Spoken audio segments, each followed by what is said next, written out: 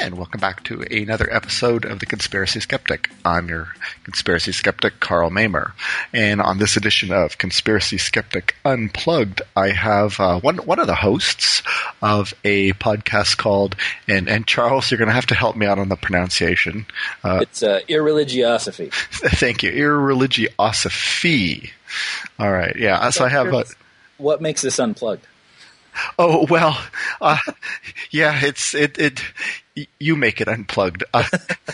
Where the previous versions of this podcast, I sort of, researched and then sort of kind of presented, sort of my findings, and I was only going to do 12 episodes and then sort of call it quits. But I got a lot of complimentary emails, so I thought, I'll keep this going for a while. But I had to find a new format, so I didn't always have to keep researching everything and writing it all down and then sort of, reading it out and stuff. And so I thought I'll just have interesting people from the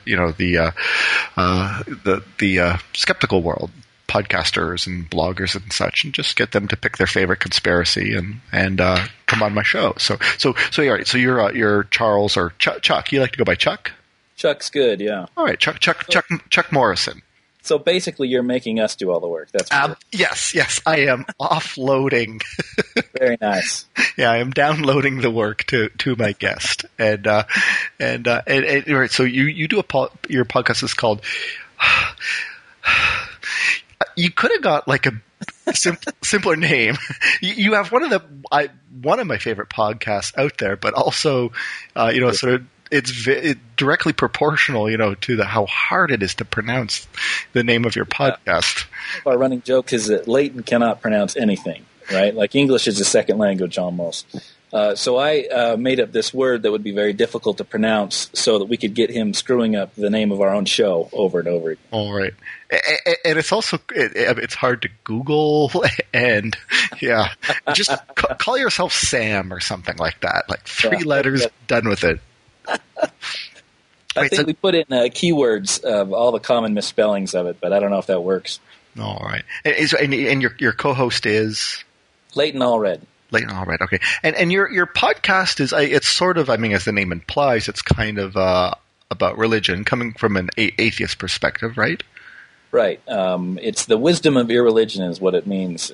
So we basically poke fun at fundamentalist Christianity or a literal view of the Bible, basically. Cool. And a lot of your podcasts are about Mormonism. Yeah, that's right. Leighton and I both come from Mormon backgrounds. I come from a fundamentalist Mormon background that kind of actively promotes polygamy, and Leighton comes from a more mainstream church modern Mormon background. Okay, right. Leighton's, you did a podcast on role playing, and Leighton's dad was he actually role played with you guys when you were youths or children. Yeah, he was a dungeon master of one of the most excruciatingly boring role playing sessions I have ever played. It's amazing I ever did it after that. So it's kind of a Mormon version of role playing. Yeah, exactly. Right. Mormon church is 3 hours long, and it's horrible. It is absolutely horrible. And I guess that's what made his game, at least, we were tolerant to that. Wow. All right. And how long have you been doing your podcast? We just started in January. January, okay. But you have a number of podcasts out there already, a number of episodes. How many episodes are you up to? I think we're into the 30s. 31 or 32, I think is what it is. We do one a week. Okay. Yeah, and unlike this podcast where I get to it once every month and a half or something like that. Right. Yeah. I'm shooting to be the Mark Crislip's Quackcast, where, he sort of came out with one every week, then every 2 weeks, and now he just does. It's like the guy who did the I don't know, what was that movie? The Thin Red Line, the invasion.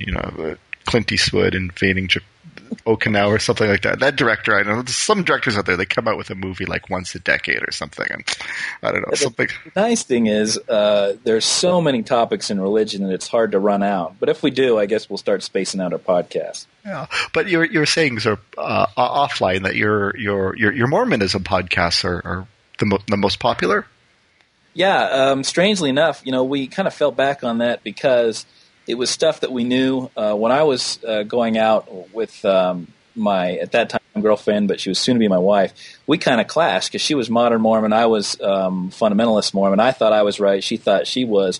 So I researched this whole thing out, and it ended up kind of being the first step to losing my faith. So we started these Mormon podcasts because it didn't take a whole lot of research. We could do a little bit of research and fill up an entire show. Right. So we did, I think, 2 months' worth of Mormon podcasts spaced out a little bit. But yeah, for some reason, they're probably the most commented on that we've done. I mean, it's absolutely fascinating. And you guys, you both, I mean, you know your material cold, and you guys are like really funny too. I mean, just the back and forth between you guys is just, you guys grew up together, right? Like you've known each other since boyhood. Yeah, he lived down the street from us. He's a little younger than I was, so I was friends with his brothers. His brothers went on missions successively after each other. So one brother came back, and he was totally changed by his mission. The other one went out. He came back. He was totally changed by his mission. And so I was kind of working my way through the Allred family. Leighton actually didn't go on a mission, and he was harassed by his parents to no end for that. Okay. But we've known each other for a long time. And your favorite conspiracy is it's about Mormonism, or involves Mormonism, right? Yeah, it's the Mark Hoffman bombings that made national news in the mid-'80s. I was probably 13 or 14 at the time, but I remember reading articles in the newspaper about it. Okay. How old are you? Can I ask how old you are? I'm 37. 37, okay. I'm 43, so we kind of come from the same era, right, yeah. Right, yeah. But before we get into the conspiracy itself, can you sort of briefly tell me, like, what is Mormonism? You know, how does it's ostensibly a Christian religion, but a lot of Christians are like, no, they are, they're doing the devil's work, and so what is Mormonism like? How is it different? Well, it's basically a 19th century upgrade of Christianity. The big problems that bothered people, like, is God 3 in 1, 1 in 3? How's that possible? Is there a hell? Is God really that mean in that he will torture people for millions of years for something they did in 70? That sort of thing. So basically, Mormonism says that God is one in spirit, but he's 3 separate personages. That God actually is the Father of Jesus Christ, and they're 2 separate beings. As a matter of fact, in one of his versions of his first vision, he claims that he was appeared to by 2 separate personages that looked exactly like each other, God the Father and Jesus Christ. And in Mormonism, there's no hell. There are 3 levels of heaven, depending on, the highest level is if you're Mormon. Second level is if you're Christian, you believe in Christ, but you were kind of deceived. You believe in the wrong Christ, basically. Right. You're deceived by other Christians.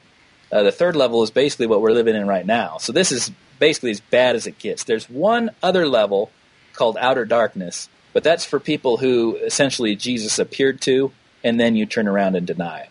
Then you get thrown into like a black hole or something. Because I'm kind of fascinated by Mormonism because one of my boyhood friends, he was a Mormon, or at least temporarily a Mormon. He smokes and drinks, and so he long ago sort of gave up that faith. But when he was sort of in his Mormonism phase, he would sort of tell everybody about there not being any a hell, just about the different levels of heaven. And I guess kind of your punishment was maybe you could sort of see the other levels, like you could sort of see the upper levels from your lower level or something. Right. Well, it was explained to me that people from above could visit down, but you couldn't go up. Okay. So, Jesus could come down one step and talk to people, and your friends and family who were Mormons could come down and visit you. But your hell would be inner torment over not being able to go into to the real heaven or the higher level. Because at the highest level, you become a god yourself, and you make planets and populate these planets with bodies of your spiritual children. Well, so that was a part he didn't tell us, but but when he would tell this to non-Mormon people, they would all sort of they would go kind of like, oh, that's such a kindler, gentler religion. They really liked the idea of no hell, but then there was always this moment of silence, and they would always ask the same question: are you saying even Hitler is in heaven? And then he would be like, well, yeah, technically probably the lowest level of heaven, but even Hitler is in heaven. So you're saying there's no hell even for Hitler? No, there's no hell. And that's at that point they were kind of in shutdown mode. They liked the idea of this kindler, gentler religion, but if a religion lacked a hell for at least Hitler, then it just wasn't worth their time. Yeah, we like the idea of no hell for ourselves. But for other people, it's kind of hard to swallow. Yeah, there's some people kind of maybe deserving a hell. Well, right, exactly. All right. Yeah, no, that's right. Hitler would be in the third level. The third level specifically is for murderers, rapists, thieves, and atheists, people who don't believe in Jesus. Cool. And technically, Mormonism, it's sort of the philosophical roots of Battlestar Galactica, isn't it? That's correct. Yeah. Glenn Larson's Mormon, and you can see this inside the episodes themselves. They'll refer to the Lost 10 Tribes, or their planet is Kobol, I think, the Lords of Kobol, which is, you mix around the letters, and it's Kolob, which is the star in Mormon theology that God's planet revolves around. So maybe just a couple short more questions about not Battlestar Galactica, Mormonism. Oh, it's one and the same, right? And according to Mormonism, is this true sort of official church doctrine that you can become God, you can become your own God? That is true. There's a difference in Mormonism between salvation and exaltation. So to them, salvation means that you're saved, you go to heaven, and that's a gift granted to nearly everybody. And exaltation is that you become God, and you go out and populate, different worlds and galaxies with your spirit children, and give them the opportunity to become gods themselves. Okay. And that's how Mormons explain all the different galaxies. Okay. So, could you, on your podcast, you talk a lot about this Adam God concept, where Adam, the Genesis Adam, was in some Mormons believe he was God or something like that. That's right. That was taught by Brigham Young. Brigham Young said that he got it from Joseph Smith. He may have said that. I don't know if that's true. There's very little evidence. There's one passage in the Doctrine and Covenants, which is a collection of Mormon revelations, where God gave them to Joseph Smith and a few others. That mentions the Ancient of Days, spoken of by Daniel, as referencing Adam. Okay. And all the other Christian sects really believe that that refers to God himself. So that may be where Brigham Young got it. But basically the concept is the God of our God, so our God's Father, brought our God down, and he was named Adam, and he had Eve, which Brigham Young said was one of his wives. And that they came down to the Garden of Eden. They had to eat the fruit in order to become mortal. So eating the fruit actually changed them from immortal beings to mortal beings, so that they could start the process of having mortal bodies for their spirit children. And when Adam was done, he kind of got translated back into heaven and became God. So that's kind of the flip side of that's what happens when you become a god, basically. This was never a very popular doctrine, and it was removed from the church after the turn of the century. It was in the temple until in the early 1900s there were some hearings about Reed Smoot, who was a monogamist, but the Senate floor didn't like having a Mormon. He didn't have the same moral caliber, I guess. So they had all these hearings about whether or not he's worthy to be on the Senate floor. And part of those hearings were, because they just issued the second manifesto banning polygamy. We really mean it this time. The first one was 1890. So part of the hearings were, are you teaching in private things that you're not teaching publicly? One of those was Adam God, and so they removed it from the temple. And Mormonism, would you sort of define that as like, I think you had a great term, mystery religion? Was that your term, mystery religions? Yeah, it's one, in the first century, there were all these mystery religions kind of floating around, and early Christianity became one of them.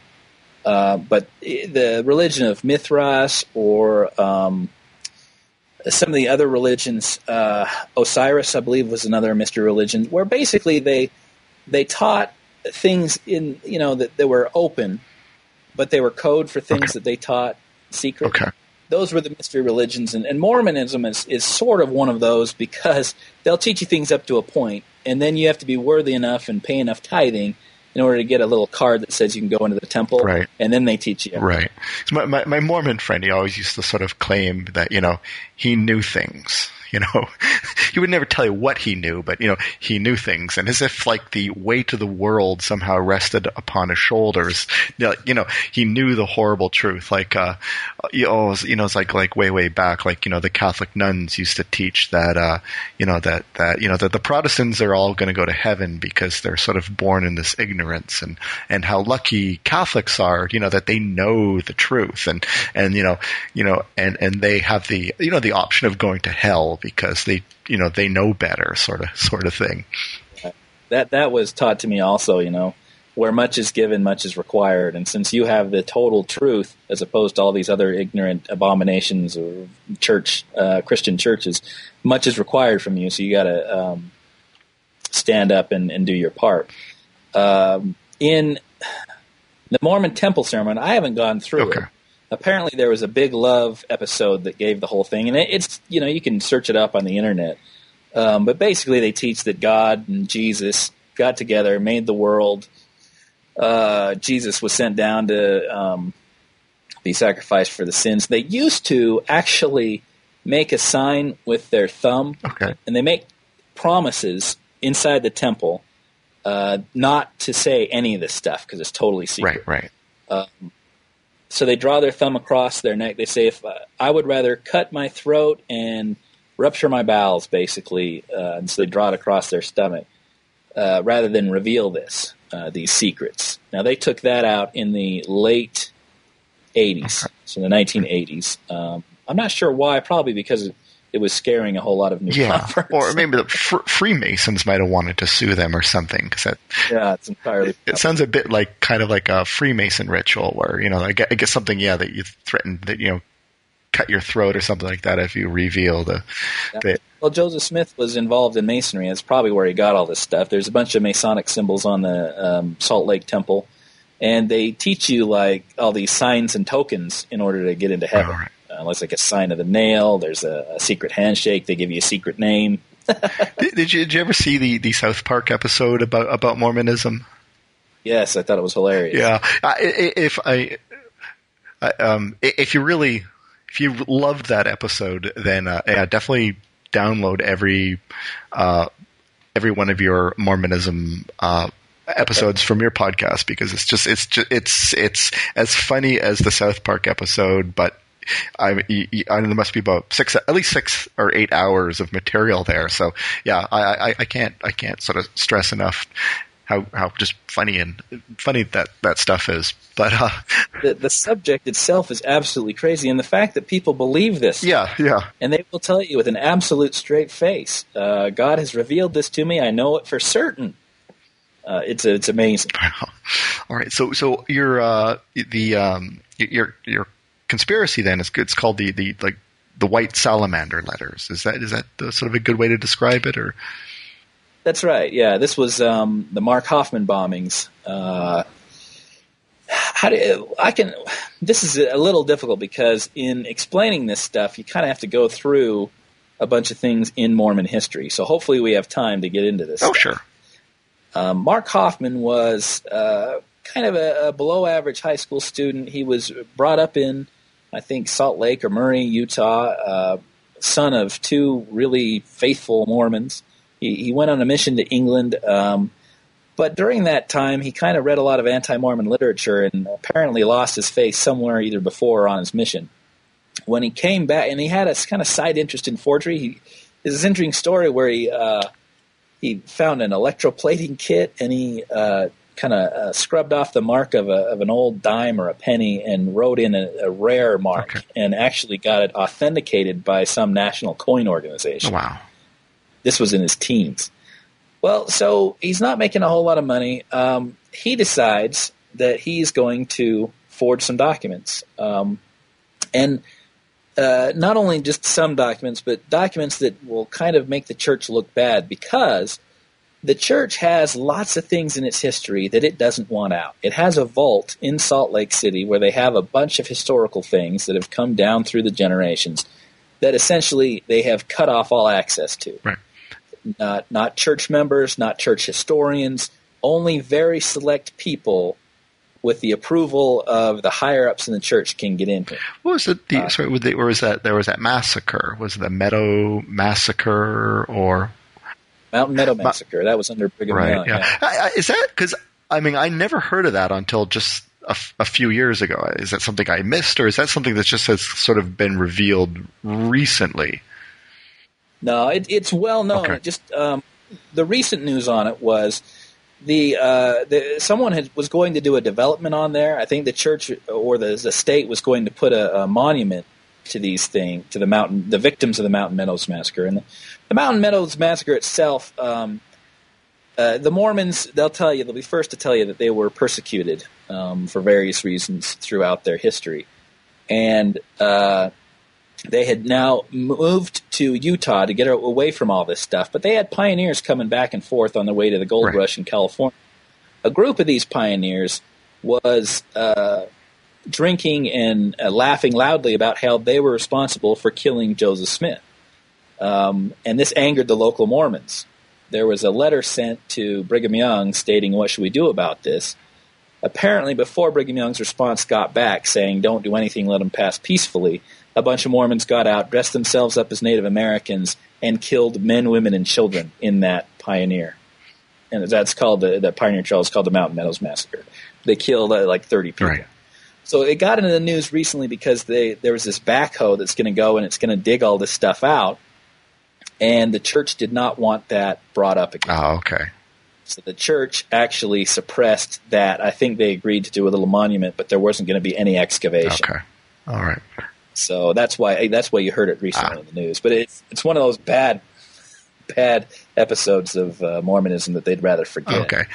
Okay. So all right. So getting back to the topic or the first digression that the Mormon religion they have a vault where a lot of stuff they want to kind of keep secret. Right. There's a lot of stuff in Mormon history that's embarrassing. Joseph Smith's polygamy is one, and how early that goes. He has a revelation from God saying that he can have polygamous wives, and Emma better step up to the plate and agree to it, or she'll be damned. Right. His wife. Smart on Joseph Smith's part to include that in the revelation. But he, so there's that, and he has plural wives going all the way back to, I think, to 1827, which is about 3 years before the Book of Mormon, which is even before the church admits that he had wives. There is his Kirtland Bank disaster, the Kirtland Safety Society. Everyone invested into this bank, and it was part of the religion. You got to be a good Mormon, invest in the bank. It totally collapsed, leaving hundreds of investors totally broke. Lots of stuff that Adam God is another one that they just would rather not have you know. Right.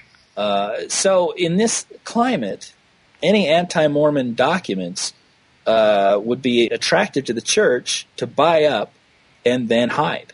And that's exactly what they did with a lot of these. But the first transcript that he, in quotes, found was the so-called Anthon transcript. This is there's a story in early Mormonism. Martin Harris was approached by Joseph Smith. Martin Harris was a wealthy farm owner. He had a big farm, and he was worth probably about $10,000. Right. Joseph Smith had these golden plates that he had found under the direction of an angel, but he needed someone to help with the translation of it. Right. Because he couldn't spell very well. He wasn't very educated. So he approached Martin Harris. Martin Harris was willing to do it, but his wife was after him to get some proof.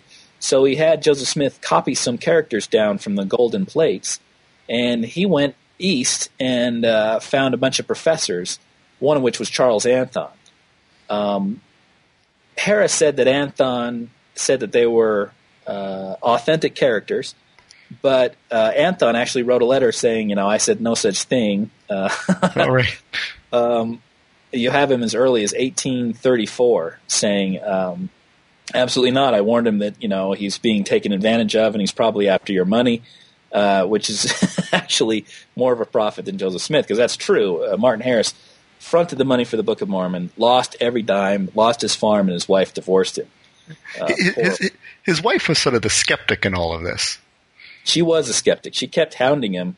She was responsible also for getting him to – they translated 116 pages, and she said, I want to show this to people, basically, and Martin Harris wanted to show it, so they kept pestering Joseph Smith. And there are actually revelations in Doctrine and Covenants saying, can I do this? And God says no. Joseph Smith says, can I do this? God says no. Can I do this? God says, oh, fine, do it. And then they were lost. And so Joseph Smith apparently got rebuked by the Lord and he lost his ability to translate. Anyway, this Anthon transcript supposedly has never been found. You had apparently characters arranged in vertical columns with a little circle at the bottom with would look to be a Mexican calendar. All right. So miraculously enough, on the 150th anniversary of the church's founding, it was founded April 6, 1830, in 1980, Mark Hoffman bursts onto the Mormon document scene with the Anthon transcript, the actual transcript. He said that he found it in a 17th century Bible. It was folded up and kind of glued in there. And there's actually, this is fantastic, I got a little copy of the Salt Lake Tribune. They have Gordon B. Hinckley, who was later to become prophet, the then prophet Spencer W. Kimball holding a magnifying glass above this transcript, and Mark Hoffman off to the right, far left of the thing. So instead of praying, hey God, I'm the prophet, is this thing accurate? They got it authenticated by one of their church experts, and he said, yes, this is authentic.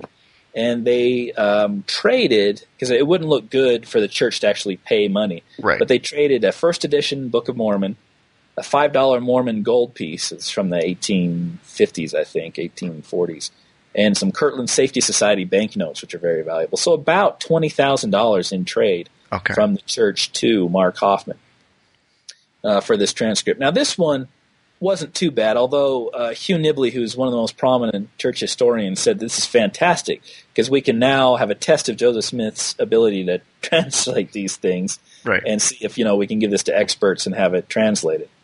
But they never did. They actually kind of folded it up and put it in the vault. The next document was in 1981, and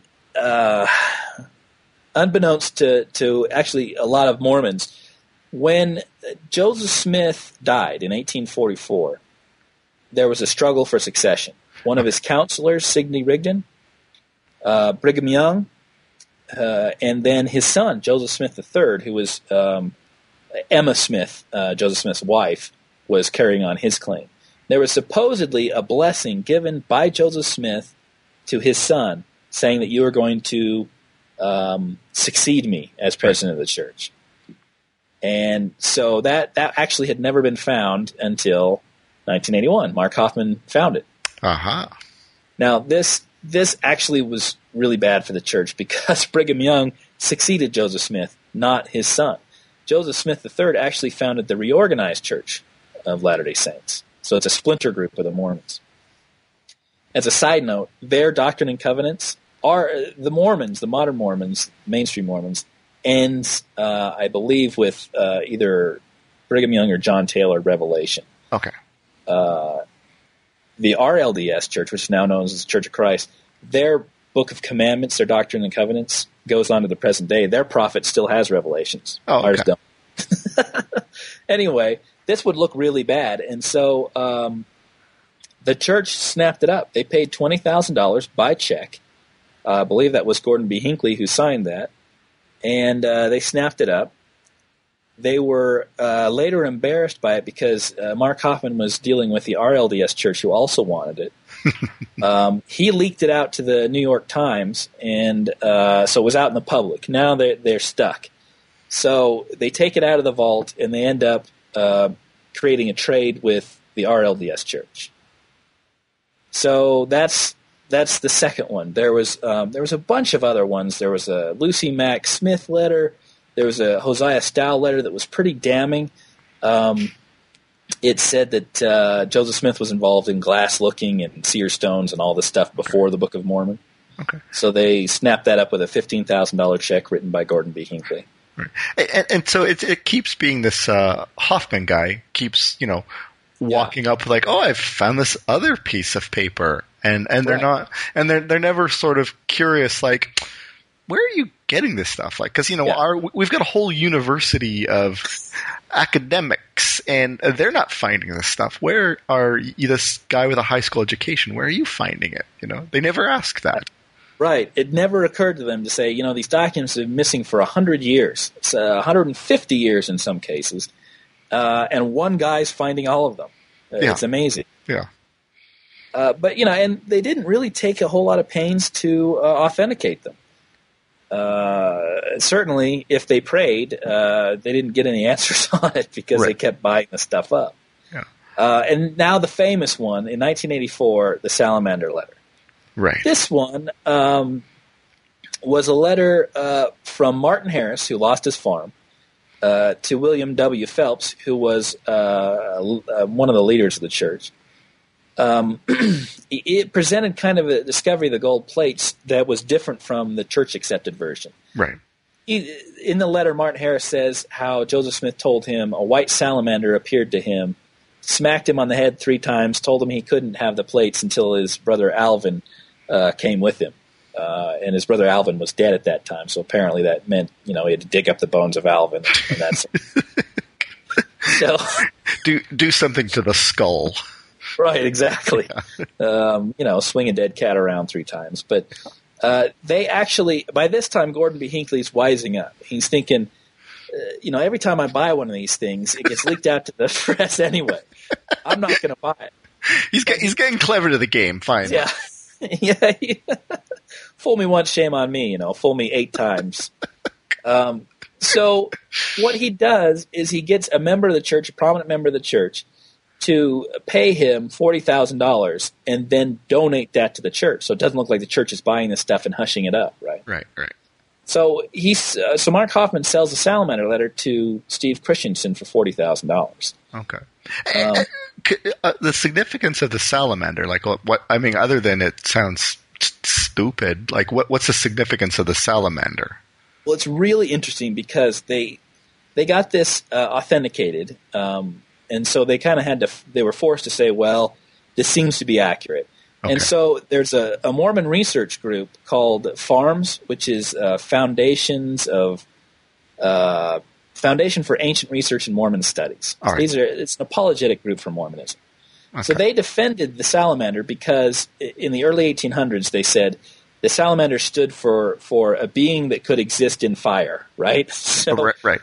So, they're saying it's entirely, how do I put this? It's entirely consistent with Joseph Smith's vision because that's, of course, how a person from the early 1800s would describe an angel, as a white salamander. Right, okay. So they're falling all over themselves to defend what is essentially indefensible. This is folk magic here, right? Okay. And it turns out to be absolutely false anyway. All right, so that was the significance of the Salamander. Okay. So it sort of contradicts the official church story. There was like the angel Moroni, right?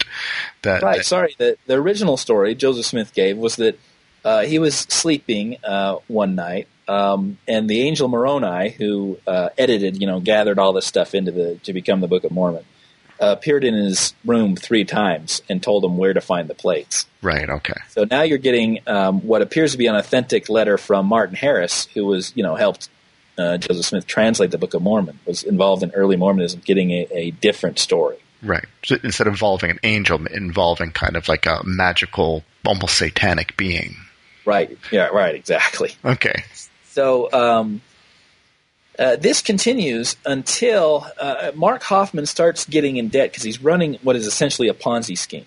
Yeah. He is getting investors to invest in this stuff, and he'll create forged documents to the church. The church will pay him. He'll pay the investors.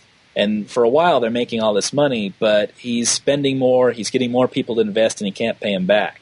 So he tries to forge an early American document called Oath of a Freeman, which apparently was the first printed paper in the United States, in the Americas. Like 1632, I think it was. Okay.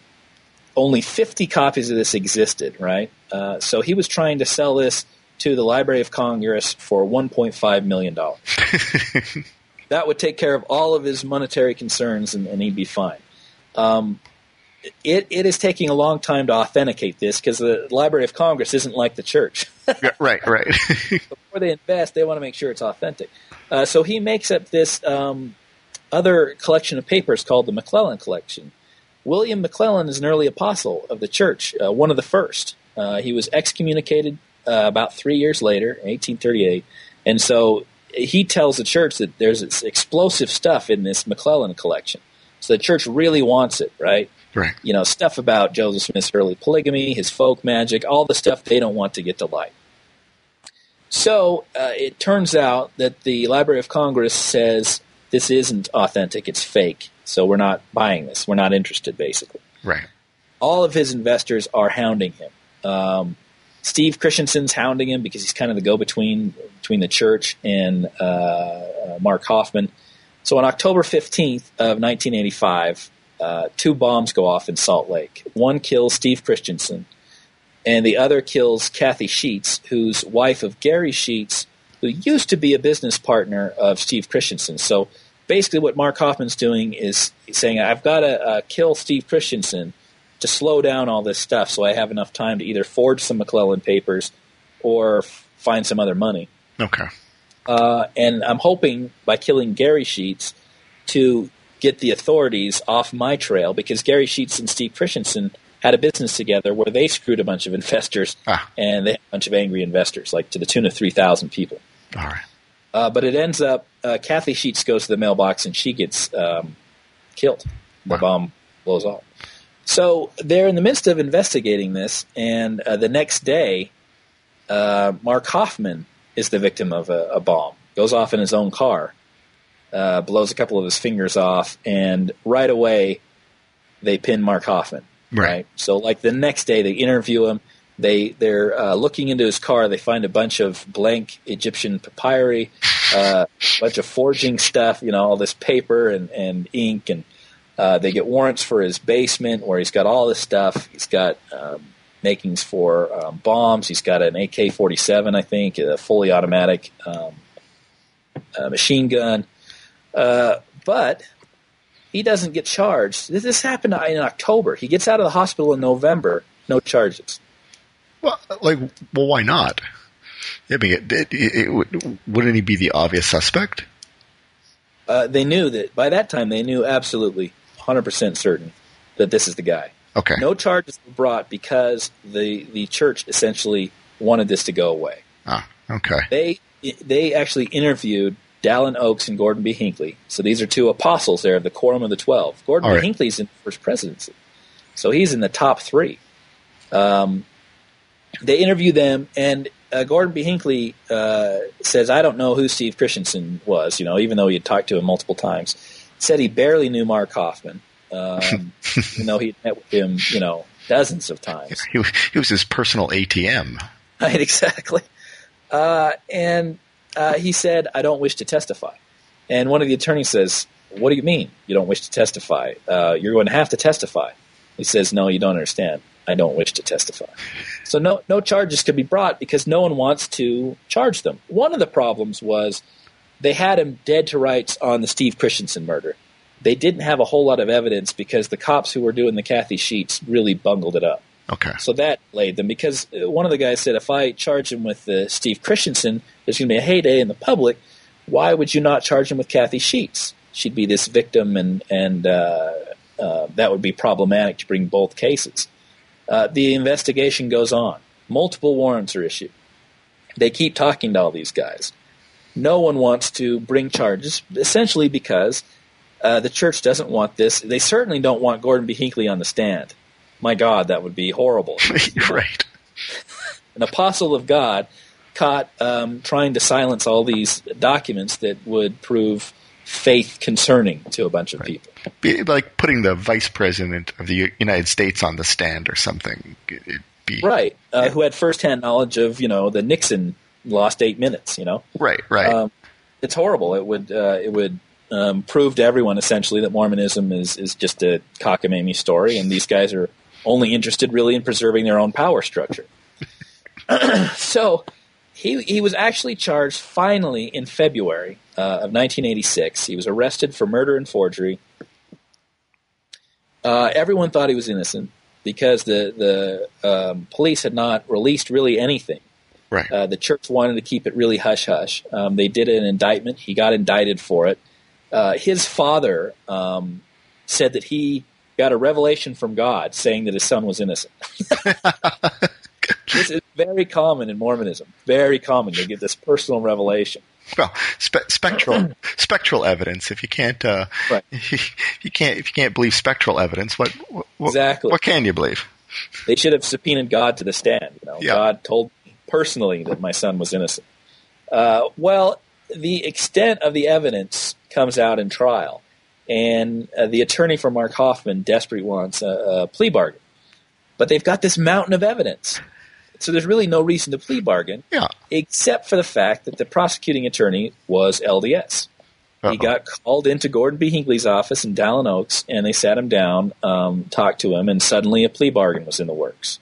So he got, instead of first-degree murder, he pleaded down to, I think, manslaughter and a forgery. So he had a count of, I think, 5 years to life, and then 3 counts of 5 to 15 years. Okay. Where, really, they had him dead to rights. They had him cold. If I recall, Utah, the firing squad is one of the legitimate forms of execution there, isn't it? Yeah, they killed Gary Gilmore, I think, who murdered some girls or something like that in the 70s. He chose death by firing squad. Yeah. I'm not sure if it's still on the books, but it was for a while, definitely. Okay. But it's definitely a state where you can get executed for first-degree murder. Yeah, death penalty's in force. Right. Definitely. So it's in Mark Hoffman's best interest to plea this stuff down.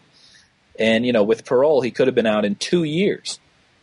But there's no real reason given for why the prosecuting attorney would want to plea this thing down. However, what they gave him was interview time with Mark Hoffman.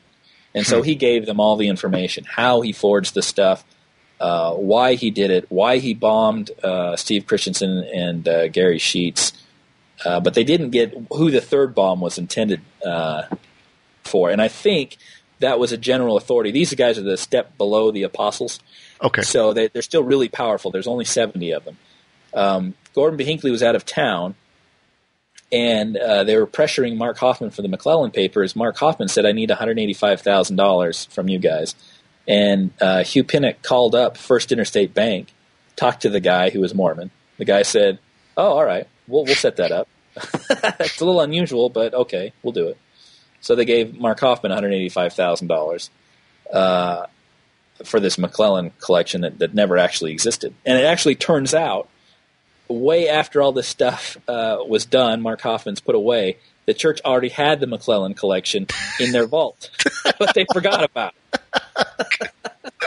It's like when you go to the hardware store and you buy new, screws, and then you forget you already have those up on the, in your basement, and you just went, exactly yeah. My God, I got 4C batteries already. Apparently, their vault is so massive they couldn't have gone down there and just checked. It's ridiculous. Wow, and these are the people who keep genealogical records to the the nth degree. They're supposed to be master record keepers, aren't they? Right. Yeah. Right. But no one can get in. That's the problem. No one can get into the vault. I don't know how they found it in the first place. Anyway, to tie up the story, he's up for parole in '88, I think, and they denied him parole, so he's going to spend the rest of his life in prison. Oh, okay. So that's the. So they'll bury him, but not literally, kind of thing. Right, and he hasn't actually talked to the press, I think, since. He gave an interview or two originally, and then that was it. He's actually been quiet, I think, for the last 20 years. Wow. So that's the story. Interestingly enough, these are the same guys, and Gordon B. Hinckley later became prophet, seer, and revelator of the church. He was the head guy. But these guys apparently have the gift of discernment, right? They can tell truth from lies and evil from good, and they have a direct line to God, but apparently they never use it. Did you ever read about like the Hitler diaries? No, I haven't. Oh, okay, because it was probably around about the same time that there was a German magazine called Stern. They were running the Hitler diaries, but it was sort of forged. Those were also forged, yeah. Yeah, right. yeah. And it's almost the exact same story. This one guy is got this source on all these, these documents people don't seem to be able to ever find, and he's collecting all this money for the Hitler diaries, and they're not really authenticating them very much, and then it all sort of eventually comes out in the wash that they were forged. And with the Hitler diaries, I mean, it was diary after diary after diary, and Stern magazine, they would always argue, well nobody could possibly forge in Hitler's pen that many diaries, but then they ignored that like 5 years before, some two sisters in Italy had forged the Mussolini diaries. Yeah, so it's just surprising that, because I think it was happening at the same time, or maybe even a little bit later than Hitler diaries, that the church wasn't sort of maybe attuned to this, that's sort of going, forgeries, same sort of story. Right. It's amazing to me that you would pay this amount of money without authenticating it. And I can almost forgive these lay people or the people who are taken in by it because it's Hitler, it's really interesting. But I think the main reason the church bought this stuff is to bury it, is to hide it. Right. They didn't really care whether it was authentic or not. They just wanted to get it out of public hands. Oh, man. And that tells you a lot about what they, deep down inside, they think of their own religion. I mean, really, if Joseph Smith got a revelation from a salamander instead of the angel Moroni, doesn't that call into question all of your beliefs? Pretty much, I would think. Yeah, and then this guy's at one of the highest levels of the church saying, oh, God, his response is, whew, better not let the public see this stuff. Right. Yeah. Right. But yeah, it's sort of like that's sort of the joke that the Pope in the Vatican, in their vaults, they've got the body of Jesus sort of mummified down there. Right. Exactly. Yeah. Doesn't call into question. Yeah, it'll ruin us. Wow. All right. You have limited time. You're a married man. You've got a career. So I won't keep you too long. But my final question, the question I always ask my guests is, what is your favorite small kitchen appliance? That would be the toaster. The toaster. All right. Pretty simple. Absolutely. Right. Toaster. Right. Not a toaster oven. Keep it nice and a little 2-slot toaster. Okay. Love it. Cool. All right. And what's going to be coming up on Irreligiosophacy? We are going to do the intersection between Egypt and the Bible, so the Old Testament stuff, with Joseph in the coat of many colors, and Zeph and Ephaniah, and Moses and the Pharaoh. It's going to be great. All right, cool. And what's your personal favorite episode of Irreligiosophacy? The LDS advice to young men about masturbation would be my favorite. That was a popular one on the SGU board. Yes, we were talking about that, and that is. The part about one of the guys' advice is sort of like, don't, when you come out of the shower, just, put on clothes right away. Don't admire yourself in the mirror, and you and Leighton are kind of like, well, does that turn any man on? You're looking at himself in the mirror, and it just made me think like, no, but some 55-year-old religious guy is thinking, yeah, that's pretty hot, maybe. Young strapping guy coming out of the. Absolutely, that says a lot more about that 80-year-old dude than the guys coming out of the shower. Like, that's going to lead you to masturbate, seeing yourself naked in the shower. Whoa, I haven't seen that before. Yeah. Cover your eyes.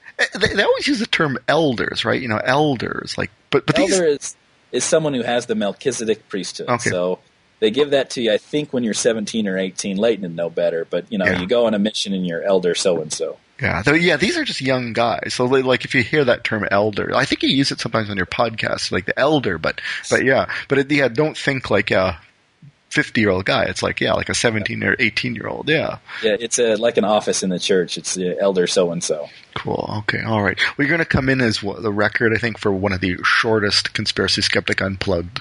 Excellent. Yeah. Usually we just yap for a couple hours, and I don't edit anything. But all right.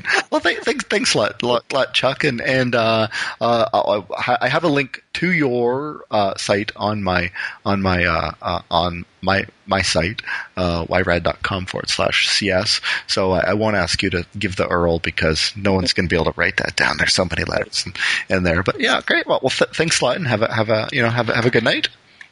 All right. Thanks for having me. Really appreciate it. Okay. All right.